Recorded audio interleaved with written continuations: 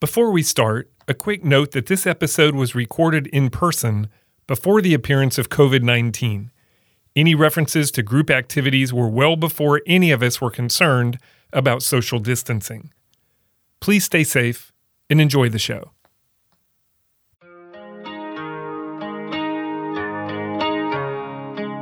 That just kind of drove me, this idea of people, that there were these groups of people who got to make decisions for everybody else. But as a citizen, you could be at the table if you chose to be.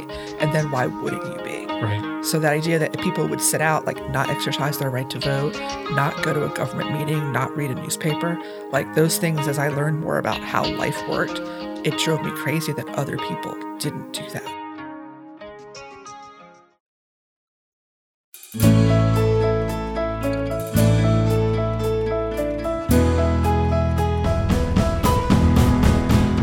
From Fiore Communications, it's How I Got Here, a show of inspiring stories from Tallahassee area leaders, business owners, and neighbors, all the challenges, opportunities, inspirations, the twists and turns of life that led them to where they are today. Everyone has a story worth telling, and I am really grateful that we get to bring a few of them to you. I truly have been changed by my conversations with these amazing people, and I'm confident you will be too. This is Dave Fiore. In this episode, I speak with Rachel Pienta, the 4-H Youth Development Program Director at the University of Florida's Extension Office in Wakulla County. A native of upstate New York, Rachel finished high school in rural Central Florida, where she says she felt a little bit like Kevin Bacon in Footloose. She earned a Ph.D. from Florida State University, has led organizations, run local political machines, and is a longtime educator. Rachel, along with her husband David, whom she met at a speed dating event, gives back to the community in many ways, including hosting exchange students from around the world. We started by talking about her early years. So you were born and grew up in Bloomingburg, New York? So I was born in Middletown, which is sort of the larger city center for that area. Okay. And but Bloomingburg, we moved there. My parents bought a house in Bloomingburg, which is sort of up the mountain a little bit. This is the foothills of the Catskills. Okay. So Middletown is very much a bedroom community for New York City. So Catskills is like Dirty Dancing, yes. Right? Oh, totally. Okay. Totally Dirty Dancing, for sure. So we bought a house in Bloomingburg when I was about 3. And we would live there until I was 16. And the Dirty Dancing thing is really funny because this is not in my resume anywhere. But so my dad, I would describe him as a serial entrepreneur because he's passed away, but he owned a lot of businesses. But a primary thing throughout his life was working in the field of magic. And really? He created magical illusions and gave lectures on how to do close-up magic, which he was an expert at. So he wrote books and produced videos and gave lectures.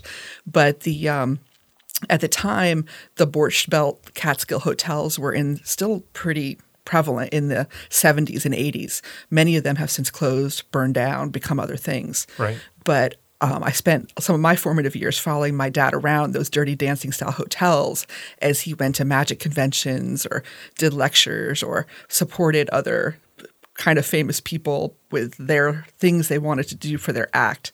Like if Dom DeLuise wanted to pull a lit match out of his smoking jacket, my dad was the guy who helped make him that happen. Yeah. Wow. So I grew up with I can remember going out, staying at a particular hotel with my dad and going out in the morning and the guys with the tigers, Siegfried and Roy. Yeah. They walked their tiger around the pool in the very early morning.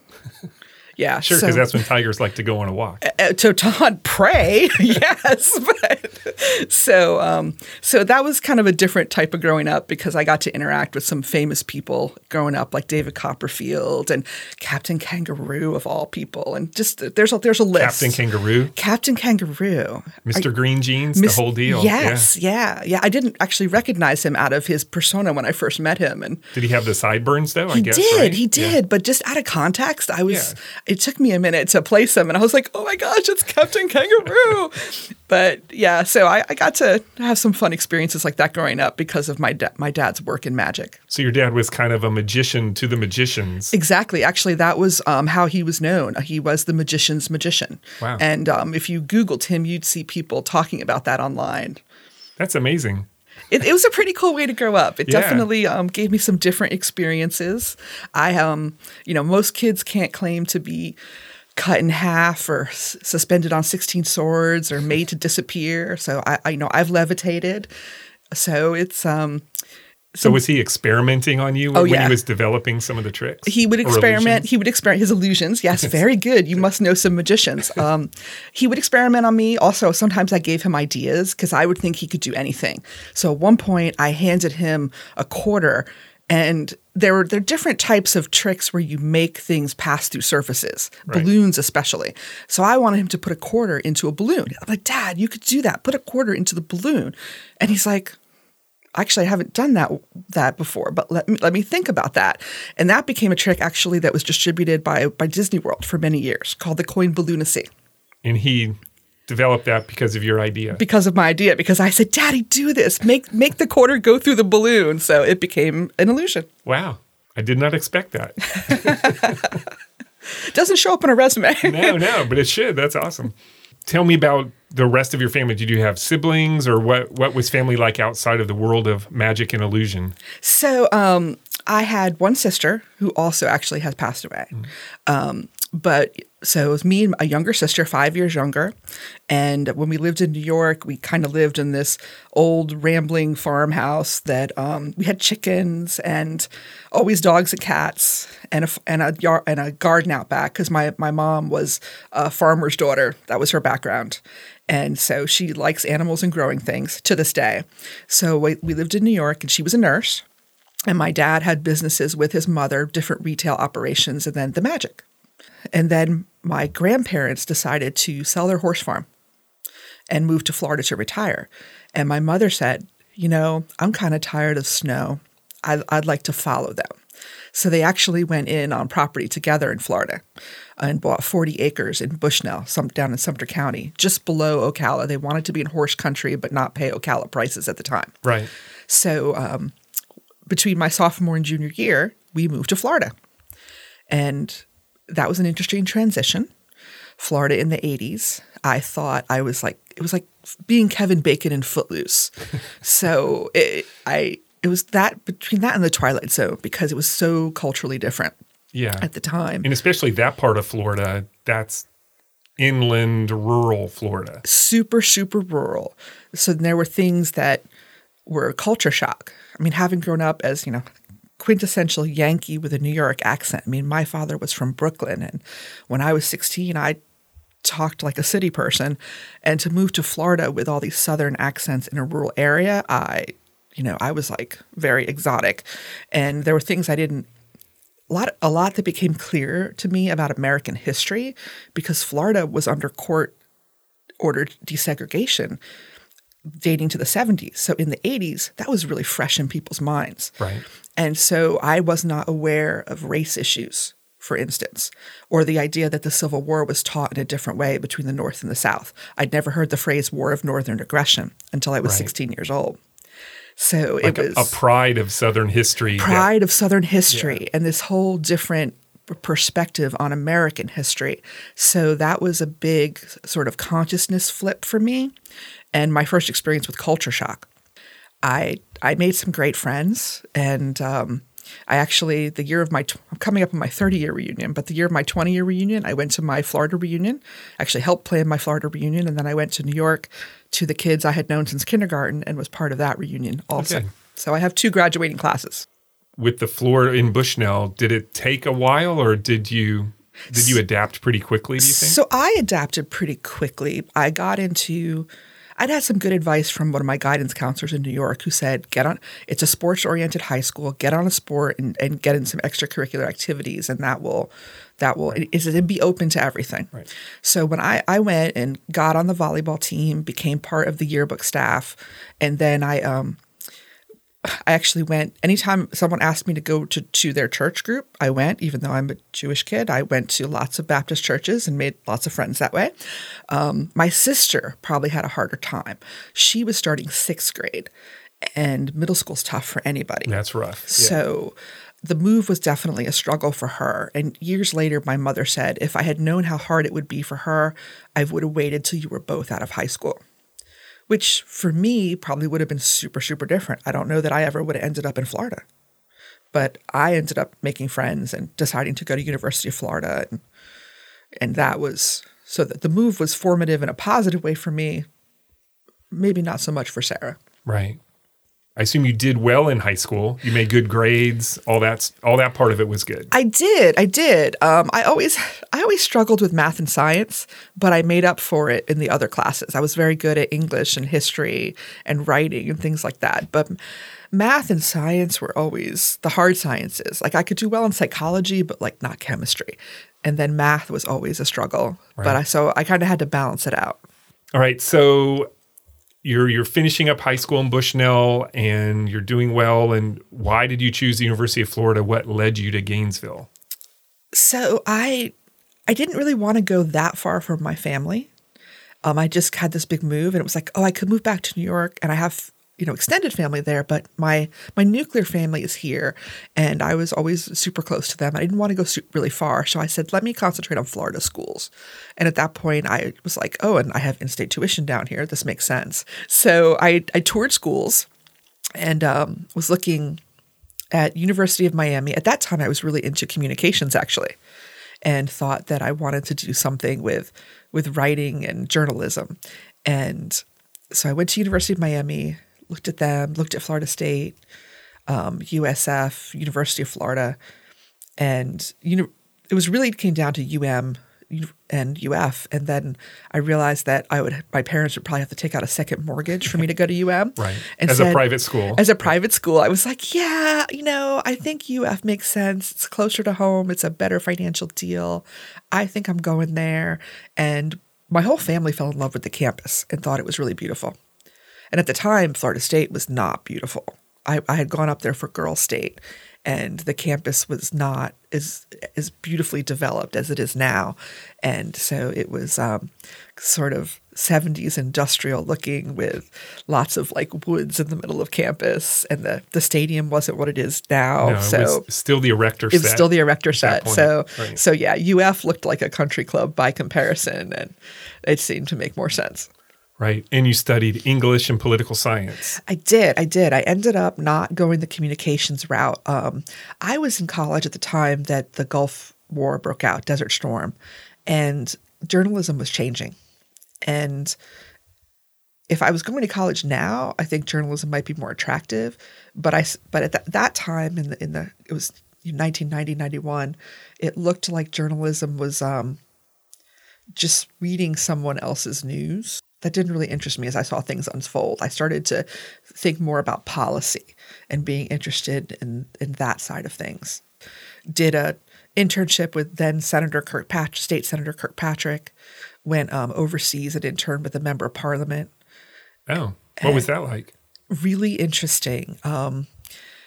The guy had been knighted by the Queen for his service. So he's in the House of Commons, but he was Sir Fergus Montgomery. That sounds very important. He thought so. Yeah.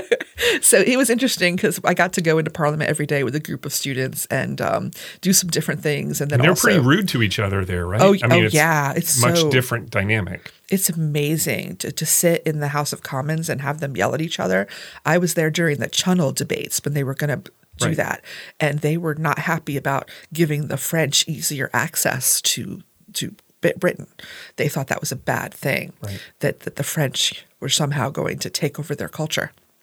So did you immediately start pursuing your master's at Florida State, or did you do something in between?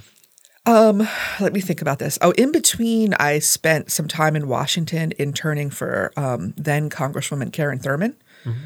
So I did that, and then also took a little break to work at a summer camp in the Poconos. And then I went up to Florida State to do the master's degree and got another policy internship with the House of Representatives. Right. Why did you choose Florida State for your graduate studies? Because the legislature was there, basically. And I was interested in policy. And I thought, let me go be where the state capitol is.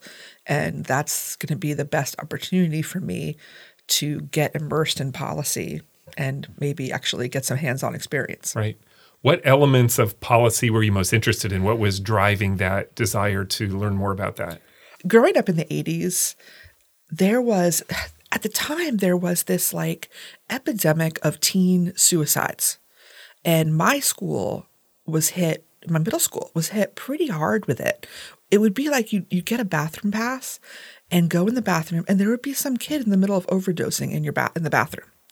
And this would just happen over and over again. And some of my friends and I were talking about it, and we're like, we don't have, we see on like ABC after school specials that there are like teen counseling programs and there are peer programs, and our school doesn't have anything like that.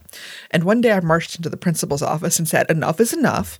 I am tired of finding kids passed out in the bathroom. We need to do something. I want a peer counseling program. And my principal looked at me and said, let me see what I can do. So I mean, that takes a lot of guts to go in there and do that. Guts are just like no sense of like, anything except that I could be a bull in a china shop, right? Right. But I was pretty insistent. And the school district that principal went to the school district on my behalf. And actually they hired a peer counselor expert for the whole district to develop a program.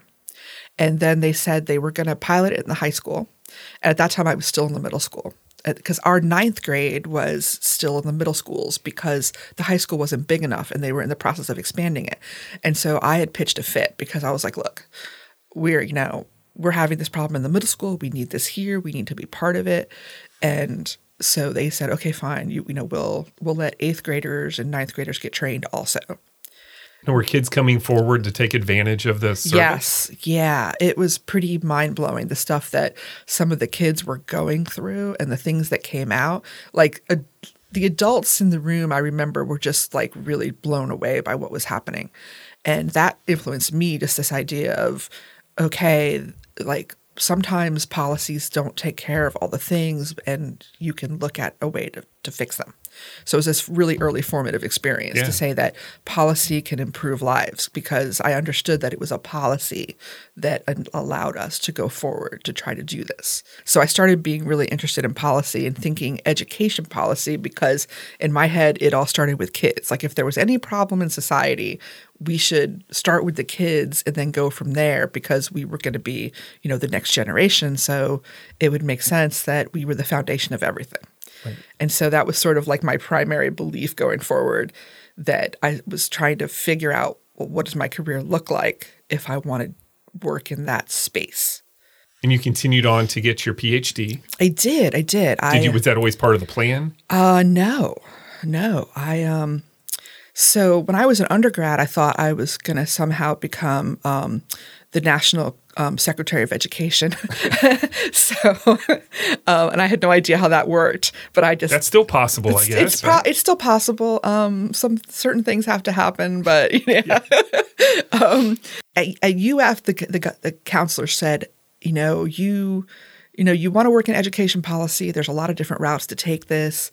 And they advised me at the time to go out and teach right away and get that under my belt. And I really wanted more school.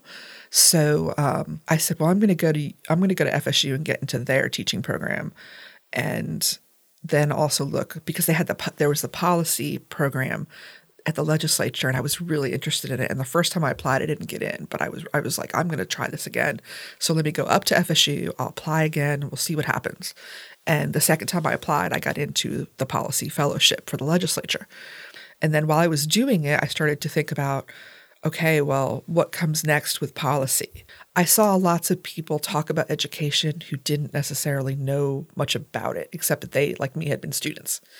So I did things like a reading recovery program at a middle school and just started to try to get more hands-on experience. I'd been a camp counselor, but I hadn't been a teacher per se. So I took as many of those opportunities as I could. Right. And then as I was getting done with my master's degree and getting done with my fellowship, I was like, okay, what's next? And so I started trying to decide. I was like, I'm going to go to school more, but either it's going to be a law degree or it's going to be a doctorate.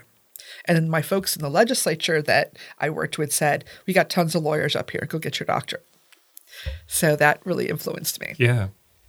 After you got your doctorate degree, where did you go after that? Well, I worked during my doctorate degree, actually. Okay. So I ran an after-school program for a while during my doctoral degree for elementary school. It was a Florida State program. And so I was their after-school program director. And then I got the chance to teach at the university as part of my graduate program. So I started teaching classes. I taught at TCC, Florida A&M, FSU, Walden University, and Kaiser College. Wow. At different times.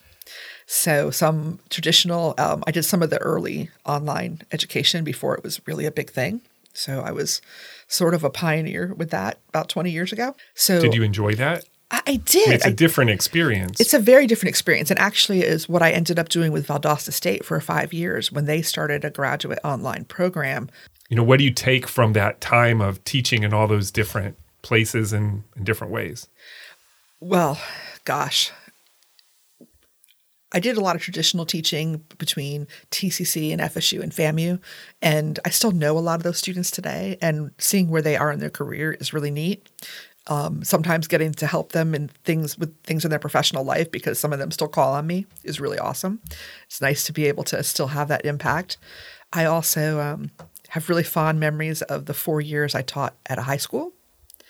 And I coached soccer and I taught AP literature. So when does that fit in? When is that? You were at Wakulla High? So I got a job at Wakulla High School right after I finished the doctoral program. And so that was 05 to 09. What was it like teaching at Wakulla High?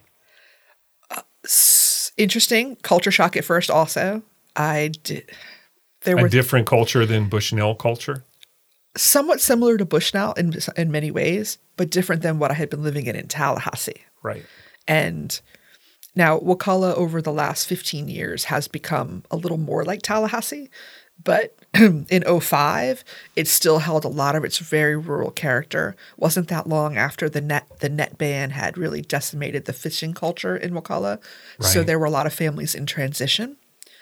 So there were different things that were happening in that county that were changing their way of life, and the children were experiencing that. Right. And coastal Wakulla County is even different than Crawfordville.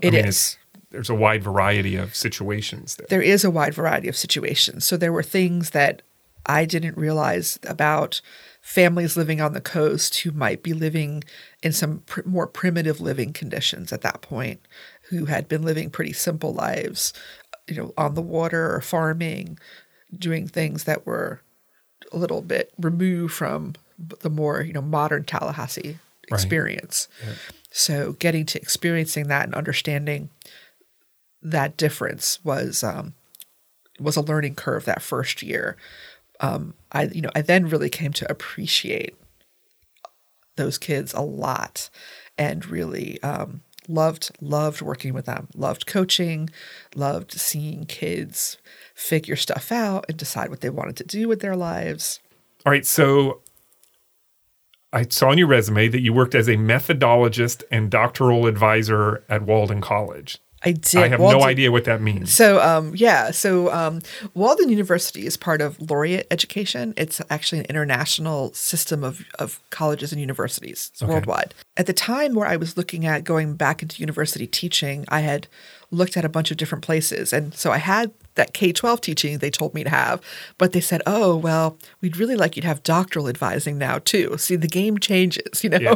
So I was like, oh, I don't have that. So Valdosta State was willing to hire me, but they weren't teaching me. They weren't hiring me to teach with doctoral students. The highest level were EDS, education specialist. So I said, I got to get some doctoral advising experience. And Walden said, well, we need people to advise people working on their EDDs, their education doctorates. And I was like, okay, let's do it. So now we move into another phase, 2010, 2011, where according to your resume, it kind of blows up as far as activity and things you're involved in. Those include things like serving on the Wakulla Democratic Executive Committee in several roles, including county chair. And so I want to ask you about that. How did you get into politics, and what was your motivation, and what did you do with the Wakulla County Democratic Party? Oh, gosh. So the political thing goes back to my childhood because I had relatives who served in different elected positions on town councils and at school boards and things like that back in New York. So I always had this interest in politics. And then as a college student, I had been involved in politics, working on campaigns and also in student government. So, and some with the Democratic Party in college, I volunteered like for their state conference and stuff. Right. But I had really taken a break for it for a while during my graduate studies. My parents always talked to me about politics growing up. When I was little, my first memory of a presidential election was being a very small child, and when Jimmy Carter was running. And my parents really liked Jimmy Carter. And they were like, he's a peanut farmer from Georgia, and he's going to be our president. And I just thought that was the greatest thing ever because, I mean, he's a peanut farmer. He sounded really cool because I was 5. Anybody who makes peanuts. Right, exactly. Cool. I like peanut butter. This is great. So, yes.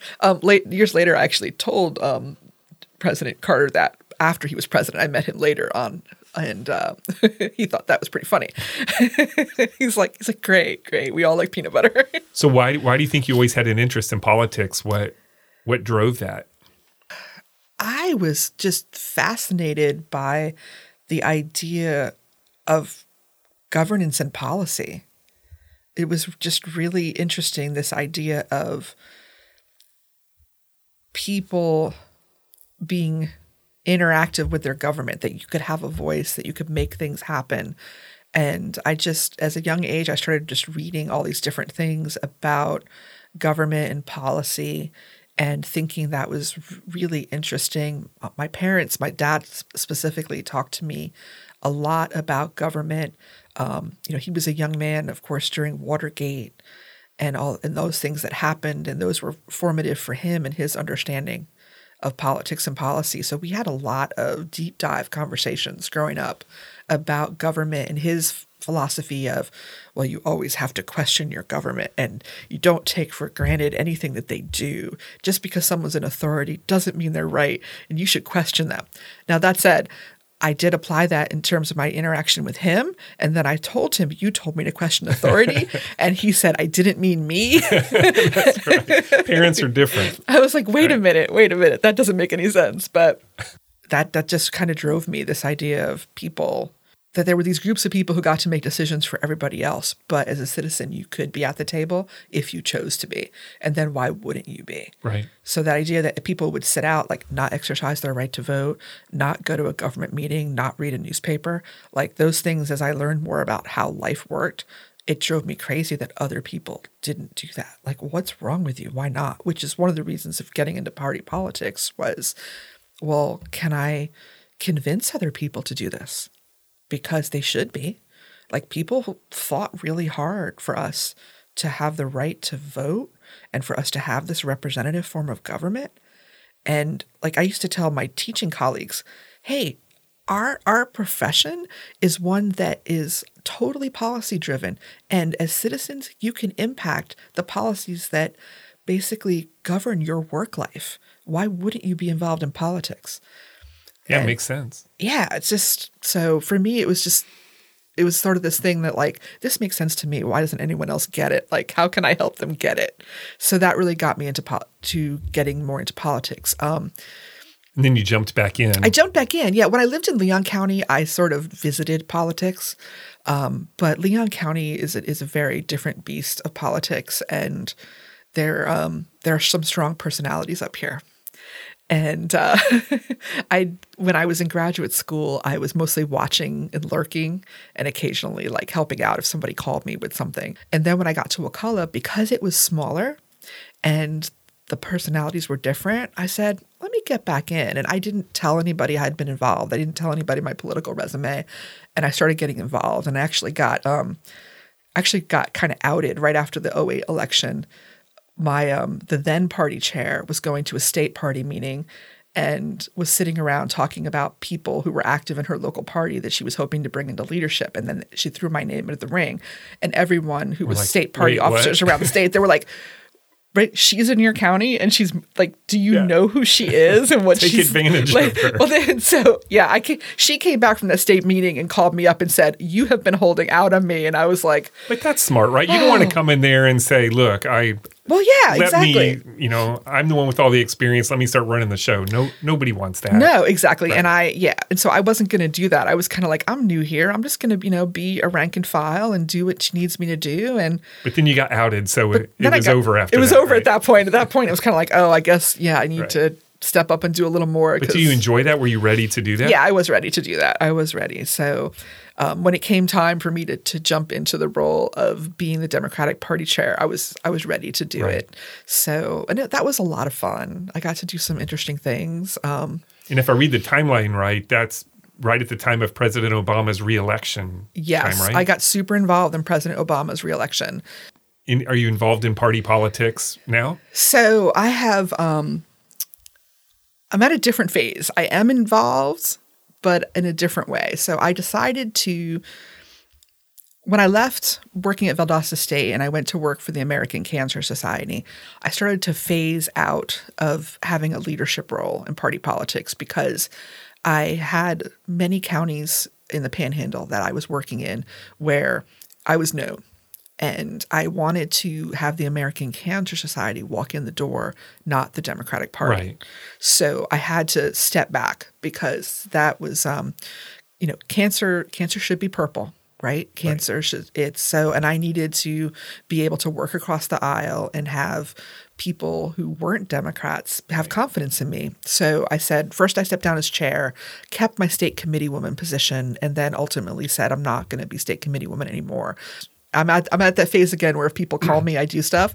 But at this point, I actually probably help as many Republicans as I do Democrats.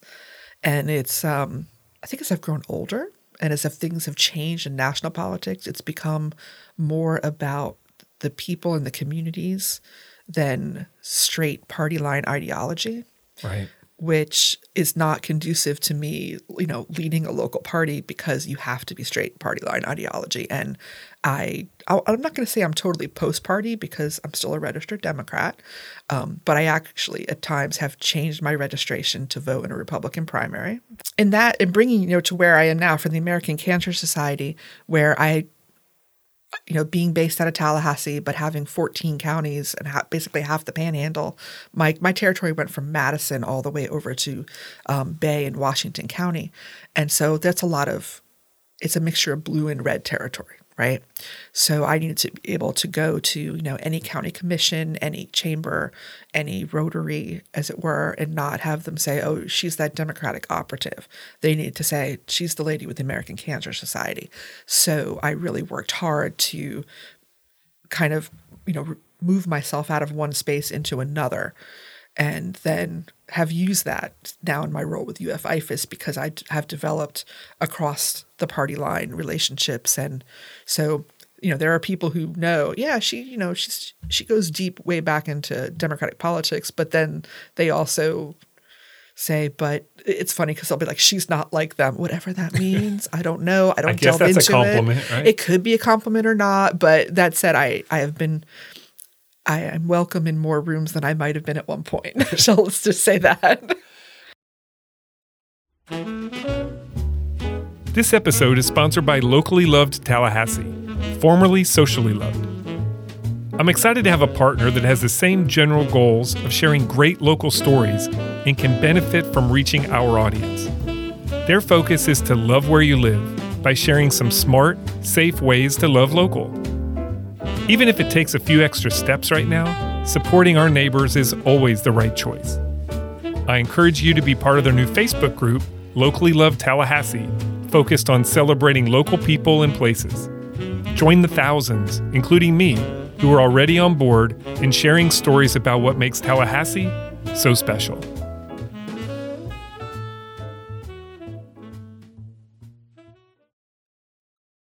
In 2014 is when you started with the American Cancer Society. Yes. And you were there for 4 years or so? It's about 3 years. 3 years? Okay. And I saw that you raised more than $4 million for cancer research in that time. That must be pretty fulfilling for you. And sounds like a great accomplishment. It is. And it's working with the American Cancer Society. I had been a volunteer with the American Cancer Society for years prior. Have lost way too many family members and friends to cancer, including my sister to liver cancer. And so working at the American Cancer Society was just deeply, deeply personal because I my sister died when she was 31 and my nephew was 4. Wow. Yeah, that was a big, of anybody I've lost to cancer, and I've lost a few, that one is the one that's the sucker punch for me. Yeah. And so to actually work in that space for every day for 3 years, deeply emotional, at times really hard for me, but also really fulfilling. So what was your job? What did you do? So I did something called senior market manager, which is equivalent to executive director in another nonprofit.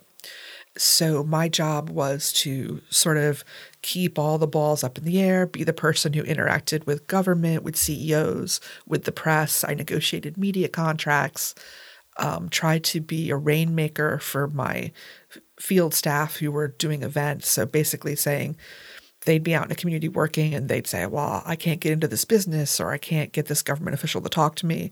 Then I would be the one who could open the door for them and make things work better so they could throw a successful fundraising event. And then I also did some work with our governmental affairs staff as being the Tallahassee-based manager. Then I could go into the legislature with them on their lobby days and have those relationships and help them get the volunteers into the right offices to have conversations that we needed to have about research funding. Right. I can imagine, given your history with the disease, that must have been very fulfilling. And I mean, you're doing good work no matter what your history is, but understanding how personal it is, that must have been, you feel good about it because it's hard, but you were making a difference and that had to make you feel good. It did make me feel good. I actually got offered the job on the anniversary of my sister's death. So that was like this sort of lightning bolt, like, okay, is God, the universe, whatever you think, is talking directly to me right now? So that kind of, that sort of set the tone probably for my whole experience there, that it was... you were supposed to be there. I was supposed to be there, and it was deeply personal. And we've made leaps and bounds in fighting cancer. The recent numbers on that are showing that we are winning the fight, which means that we're catching cancer earlier, and that when we catch it, we're able to basically treat it more effectively. So not only do we cure cancer, but we also make it possible to live very healthy, fulfilling lives with cancer for far longer than we ever could. So knowing that I was part of that and seeing those things is super, super fulfilling and meaningful. That said, now that I have moved on from that, I also realized that not crying every week at work is a bonus. So I don't know that I could have. I have friends who've worked for that organization for many, many years, and I think that they must control their emotions better than me, because I could be a sobby mess at times. I can imagine. Yeah. So now I get to work with kids and animals, and I don't cry every week. It's really nice. Well, I want to bounce back at some point too. I'm just going to go there first. Then we'll get into the IFAS part. Okay. And I'm not sure where this fits in, but I don't want to skip over your work with the Oasis Center, with the anti-bullying task force, and some of the things that you've volunteered with over the years. When did that happen, and how did you get involved? And tell me about your desire to work on some of those. Okay. So Oasis. Yeah. So in graduate school, I volunteered with Refuge House.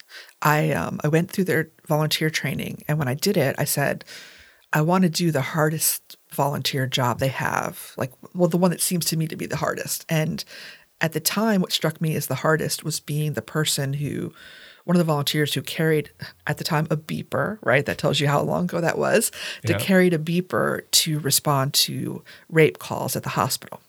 So you would go in and be a volunteer victim advocate with someone who had been raped. And you would be there through their exam and also through evidence gathering by law enforcement. So I had done that for about, 4 years as a volunteer with Refuge House, and then had gotten a little bit involved also with their fundraising and community outreach. And so got to know all the staff, including at that time the executive director, Kelly Oddie. And when she decided to move on from Refuge House, there was a big dinner for her.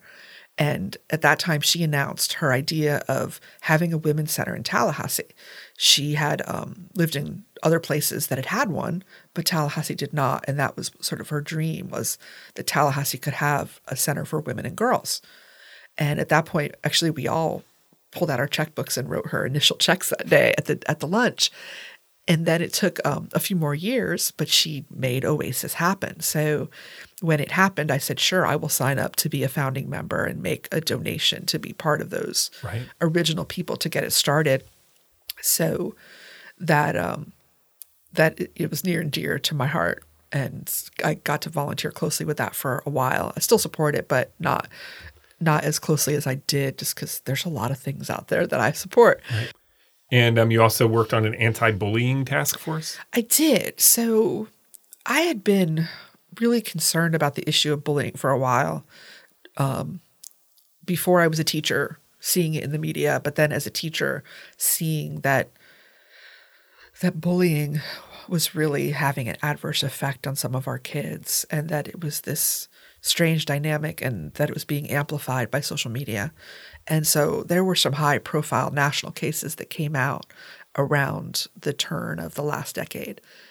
And we had some things that happened in Tallahassee with it as well. So people had approached then State Representative Michelle Rowinkle-Vasalinda about getting a task force going. And I had known Michelle for years. We worked together at TCC, and then I supported her when she ran for office that first time. And so when she convened a task force, I said, I'm going to go and volunteer, and jumped in and did some programming with her, and then had some different ideas about how to bring that out in the community. And Michelle really liked that direction and said, let's do these things. All right. So final job jump to where you are today. Yeah. 2017, you started at the University of Florida IFAS Extension Office in Wakulla County. I did. So first, some basic stuff. What does IFAS stand for? Institute for Food and Agricultural Science. Okay. And they're all over the state, right? University of Florida has an office in every county in Florida. Interestingly enough, it really got started because policymakers at the time said that innovations in agriculture should really start with youth. And the idea is if you teach the latest and greatest about growing food and how to work with livestock to children, then they would bring that out into their communities. Seems logical. Seems logical. And I don't know if you're noticing a pattern at all, but that really aligns with what I believe about education. Sure. Yeah.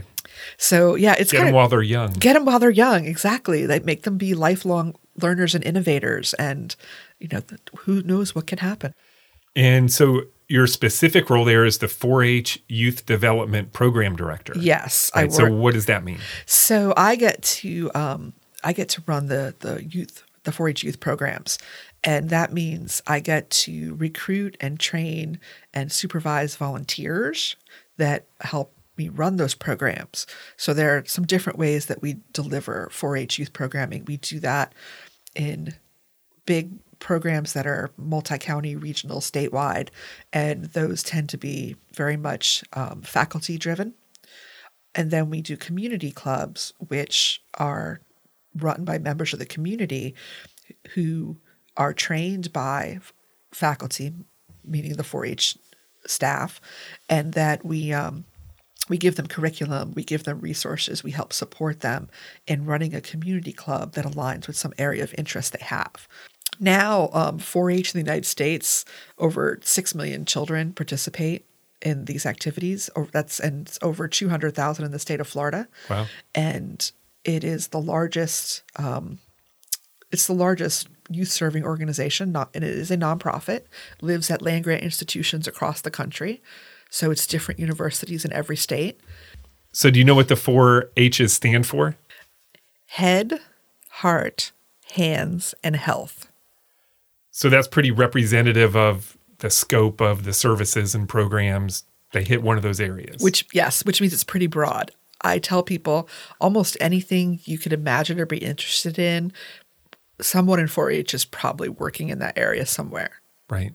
It's really all encompassing. The idea is that we use these different activities to develop youth, to help youth realize their full potential. So if somebody has an interest in something and they don't really know where or how to pursue that, 4-H often provides that opportunity. They can. One of my colleagues says to me that he works primarily with kids who work with cows. And he says, well, the kids think that they're trying to get blue ribbon heifers. He said, but I'm really developing blue ribbon kids. Mm. And that's really the whole idea behind 4-H is that whatever they're interested, whether it's archery or cooking or computer coding, it could be anything like that. It could be government. We do a government civics program. But the subject area is really just a means to have kids develop their interest and develop their skills. Right. And of course, one of the best known programs is the 4-H Tropicana Speech Contest. Yes. So do you have a direct role in that program? I do. I put on the county-wide Tropicana Speech Contest for Wakulla County and actually our teachers. So it's a collaborative effort. The schools, so it's 4th, 5th, and 6th grade. And the schools, I send them out materials every year. I say, okay, are you guys doing it this year? And the teachers say, okay, well, we're going to run it during this time. And they come up with school winners. And the school winners then participate at the county level, which I actually put on the whole thing for the county. And then they go to a district competition. And the district competition is the terminal part of the competition. I just want to stop here before I go on, because before I hit this other stuff. Okay. How did you find the time? How did you manage your life and find the time to do all these things seemingly all at the same time? It seems like a lot. Yeah. It's funny. I've been asked about that a few times in my life. Sometimes generally, sometimes at a job interview. Because like, are you serious with all this stuff? You know? Well, right. They're like, why do you run around and do all this? And that can be a really hard question to answer. You know, as a single woman, your time is very different, right? So it doesn't matter if you decide that you're only going to sleep 3 hours a night or something. And it doesn't matter if you're getting dinner on the table, right? Well, it matters eventually. Eventually, yeah. I mean, it catches up with you, sure. Yeah. But you're not answerable to anybody for your time. You're just filling up your day how you want to. Right. You're just doing, right, exactly. So I didn't meet my now husband until I was 31. So my 20s, it was wide open. Let me go do anything I want at any time. And I did that. And then once I met my husband and got married, I started to have more structure to my time. And that did change my approach somewhat. That said, I ended up marrying someone who also takes on a lot of things, who is similar in their perspective to life. And let's talk about David for a minute. Yeah, let's talk about David. So tell me about your husband. How did you meet? We met at a speed dating event at the old Buckhead Brewery. So, yeah. Do you know who put that on? Some company that professionally puts on speed dating. Oh, okay. Yeah. So it was a company that was operating at the time, and they traveled, I think, around to different cities to do this. And it was advertised like on the radio and in the newspaper. And at that time, I was single. I was coming out of a 4-year serious relationship. I'd lived with someone, had considered getting married, didn't work out, and was back on the market, as it were, and looking around and decided, that's different. I'd seen it on TV, like in movies and stuff. Sure. So let me go try that. And he was in a similar situation. He'd been in a long distance relationship, and that hadn't worked out. And so now he was on the market as well. So he had gone. And so we met that night. And the way they ran it was the woman sat at the chair, and when the bell rang after a certain amount of minutes, the men moved around the room. Right. Now, the funny thing for me is that at that point I had, I'm 31. I'd lived in Tallahassee since I was 22, 23. And I knew people, and I knew some of the men in the room. Like, really? This just cuts down my pool. This is terrible. Right. And some of them I actually didn't even know from Tallahassee. They had moved here from Gainesville. These were people like from my past. That's weird. I was like, wait, what are the odds of this? Why do I have this luck? This is crazy. So that added. Did any of them end up in front of you? Yes. To talk to them? Yeah, because they all come to you. They all do. Okay. So that was just crazy. But David came in front of me and we had the best conversation. And we talked about roller coasters, liking amusement parks and roller coasters, and going to rock concerts and horseback riding. And we just laughed and had a good time. So how does it work if you like each other? You get to actually, you go on at that point, you went on a website after the night and you marked who you liked. So you could say like an absolute yes, a maybe, or an absolute no. And I said yes for him, and we matched up. So that was a Thursday night. On a Saturday morning, we got our matches and had to contact them. And I said, I'm going to contact him. I'm going to go ahead and make the first move. And so we had our first phone conversation that Saturday night, and we decided to meet for a date Sunday. Had our first date at Cabo's. Nice choice. It was a great choice. Yeah. Love that place. And yeah, we basically have been together ever since. So that was it. No doubt from the beginning. There was no doubt. Yeah. We decided by November that year that we were looking at marriage, and he proposed, we met late June 2003, like a week before 4th of July. And he proposed Valentine's Day 2004, and we were married August of 2004. Wow. So I know this from a Facebook memory post that popped up online where David proposed to you on Valentine's Day. Yes. At Disney World, at the Contemporary Grill, which is the top of the Contemporary Hotel, where the monorail runs through that futuristic hotel. Right, yeah. So the restaurant there is got all like glass surrounding windows, so you can see the castle and the fireworks. So he proposed around the time the fireworks were going off, and this waiter came out with a silver domed platter and opens it up, and there's a crystal slipper with a little a wedding ring, and on the plate it said, "Will you marry me?" in chocolate. And props to David for that. Yeah, it was definitely very. That's the full Disney treatment. It was the full Disney treatment, and super romantic. I kind of tease him. I was like, that may have been the most romantic thing, you've managed to pull off. Well, when you start there. I know. I was like, you kind of set the bar high for yourself. Yeah. He's like, it's only downhill from Yeah. So I can't, I've not expected him to pull off anything that amazing. No, that's pretty good. Although he did. Yeah, it is pretty good. Although he did actually give me a surprise party the night after the Vice President Biden dinner. He threw a surprise party for me for my 40th that did surprise me. So that's good. So tell me about him. What is he like? Dave is a lot like me in that he likes to be involved in the community and serving others. He's been a sports official the whole time I've known him. He is a certified ham radio operator. And when we first met, one of the things that we did together was actually volunteer with the Red Cross. So we did some disaster response together. That's very cool. So super fun, really interesting experiences. And then with his sports experience, he actually helped me coach soccer when I was a soccer coach. So that, really cool. And then he decided that he wanted to, comes from a military family and was in ROTC all through high school, started ROTC in college with the idea that he would follow into the services like his father. His father had been in the Air Force. And then decided in college that military life wasn't going to be for him. But that idea of service and putting on a uniform, I think, stayed with him.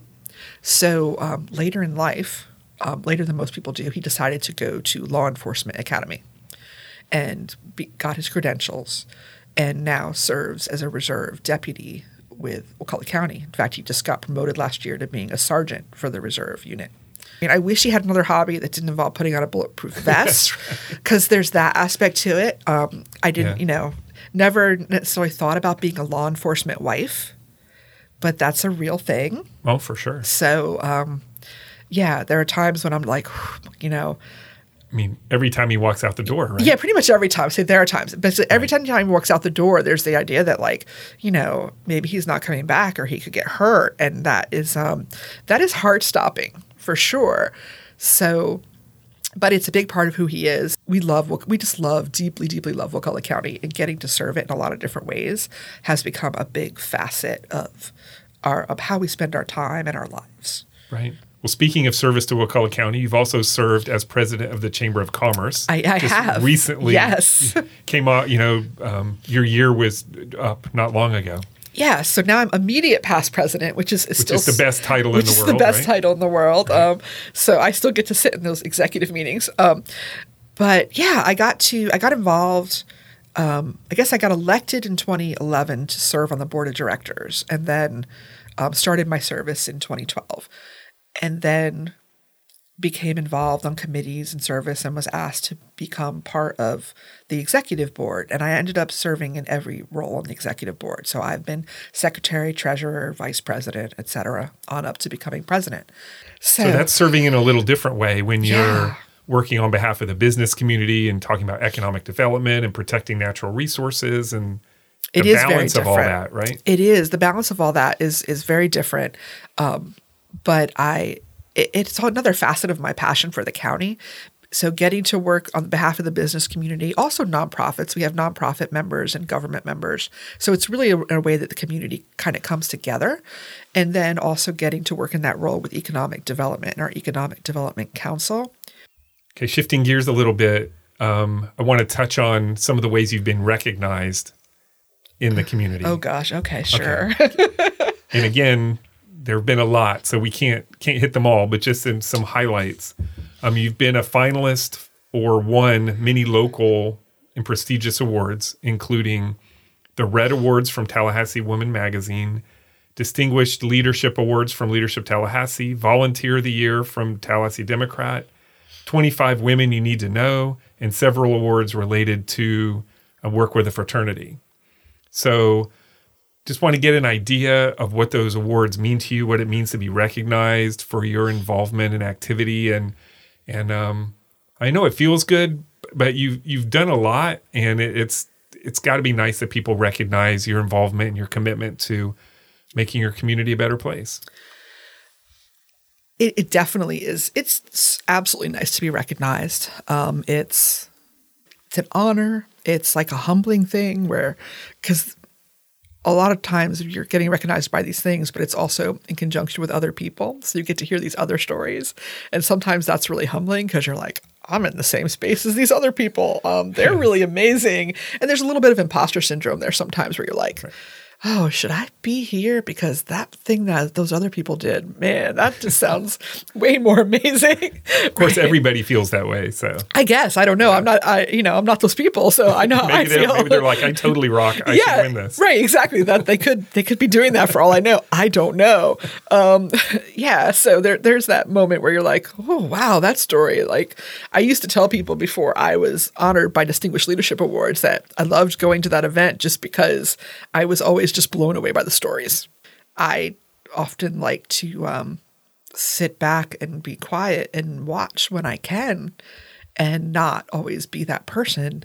And so sometimes it's a weird juxtaposition. Like people don't believe me when I say that I'm an extroverted introvert, but I really like to be sitting at home reading the newspaper with my cat on my lap, having a cup of coffee in my PJs and fuzzy slippers. That's one of my favorite things to do in life. And yet I don't always have a lot of time to do that. And a lot of that's my own fault, obviously. Right. I also don't want to leave without talking about your involvement with Rotary. I know that's important for you over the years, and that you host exchange students, and you are hosting one now. I am. So tell me about Rotary and what that relationship with that group means to you. So my involvement with Rotary actually goes back to long before I was an actual member. When I along the way of various service activities, I first encountered Rotary when I was involved with the Tallahassee Parent Head Club. And one of the members at that point was directing That was not on your resume. It's not on my resume. I know. I love Jimmy Buffett. Let me just say that. But enough said. Right. So, but that club is, they do service in addition to listening to Jimmy Buffett and drinking margaritas. They also do a lot of service. So one of the things we did was to go serve a meal out at the camp, like Rotary does now, but the Tallahassee Parrothead Club did it for years as well. So that was my first involvement. And then as an education professor, I had the chance to send students to different placements for experiences. And I would bring students out there to also do a night of serving and playing with kids and doing activities. So I had that experience. And then This is Rotary Youth Camp? With Rotary Youth Camp, right. Yeah. So that was my experience with Rotary. And then when I became a high school teacher, the high school needed an advisor for the Interact Club, which is the Rotary High School Club, basically. Right. So I became the faculty advisor and got to go to Rotary meetings in that respect. The reason that we decided to get involved was Dave came to an event with me, and there was a Rotary student there at the time from Austria. And he met her and heard more about the program and said, we should do that. Dave and I haven't had kids of our own. We've been very involved in raising our nephews since my sister died, passed back in 2008. And so, no kids at home, but we like kids. We've always been involved with kids. We just didn't have any of our own. So we said we could host. And so we started doing that. And Dave loved it and decided he wanted to get more involved and ultimately became a Rotarian. Like I was the Rotarian. He had never been one. But the exchange program is really what got him to be a Rotarian. Where have your students been from? Japan, Brazil, Croatia, and now Taiwan. Her name is Xing Han, but while she's in the United States, she goes by the name of Jean. Yeah, we just love it. All right, final two questions. Looking back, what is one person or thing that has changed or altered the trajectory of your life? There's been a few pivotal things that have probably happened that sort of made an impression, especially like losing a few people. Yeah. Has been really formative. I lost a best friend my freshman year of college, my childhood best friend. And she was back in New York, but we were still very close, and actually left college for a few weeks in January of 91 to sit by her bedside. She had severe asthma and had an asthma-related heart attack. And it was horrible. She would have turned, we actually buried her on her 20th birthday. Her family asked me to be part of making the decision to end life support. That's a lot to put on you. Yeah. I mean, I was not even 19 yet. And I still get emotional sometimes. Oh, gosh. And she had been my best friend from elementary school through then. And that had a huge impact on me, just in terms of basically kind of thinking the perspective of all the things that she didn't get to do that we talked about. So in some ways when we talk about me doing lots of things, probably in my 20s, there was a thought in the back of my mind that Lisa wasn't going to get to do any of these things. So you were doing it for both of them? I was doing it for both of us. Oh. There were times when I had that thought. And so that was something that was really impactful and probably made me push, my limits because she wasn't going to get to do those things. Wow. So that would be the first one. Meeting my husband, has been a major trajectory changer. I don't know that I would have stayed in Tallahassee if it weren't for Dave. Might have taken opportunities to go somewhere else, but it made sense for us to make our lives here, first in Tallahassee and then in Wakulla. Yeah, and then losing my sister. Right. Hugely impactful because it made me choose working at Valdosta State to do online education because of the flexibility it gave me, because I was then able to volunteer every day in my nephew's school in Tallahassee, and ultimately became a PTA president because I was there every week. And then my work with the American Cancer Society. So yeah, losing her was hugely life-changing. It's interesting that some of your life activities are to in a way to honor those that you've loved and cared about in your life. Yeah, very, very much so. And I have to say, I don't think, if you asked me this again in 5 years, I would probably say that losing my father, because we lost him in 2013, and that I find myself going back to things that he said or did, or thinking about, like, what would he say about what I'm doing now? And yeah, that's, I think at some point that I'll be looking back and thinking that he did influence some things that I have done. Right. I can see that coming now, but I don't think I have full perspective on it yet. The name of the podcast is How I Got Here. So we've talked about how you've reached this point in your life. What do you think your life will look like in 3 to 5 years from now?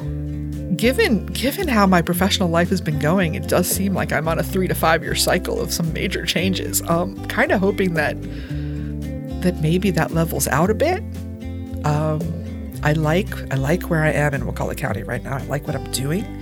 I think if I had the chance to become extension director over the department I work for, I would be interested in that if the opportunity was available. Otherwise, 4-H, there's a lot of work to do with 4-H, and I can picture myself working with 4-H until I retire. I think there'll be more opportunities with the county as Wakulla County grows also for me to continue my service. So I envision doing more of that. But it's hard to project for certain things. I want Dave and myself to stay healthy and keep hosting exchange students. And then anything else probably depends on what happens with politics, because depending on who's doing what can influence sometimes what I decide to do.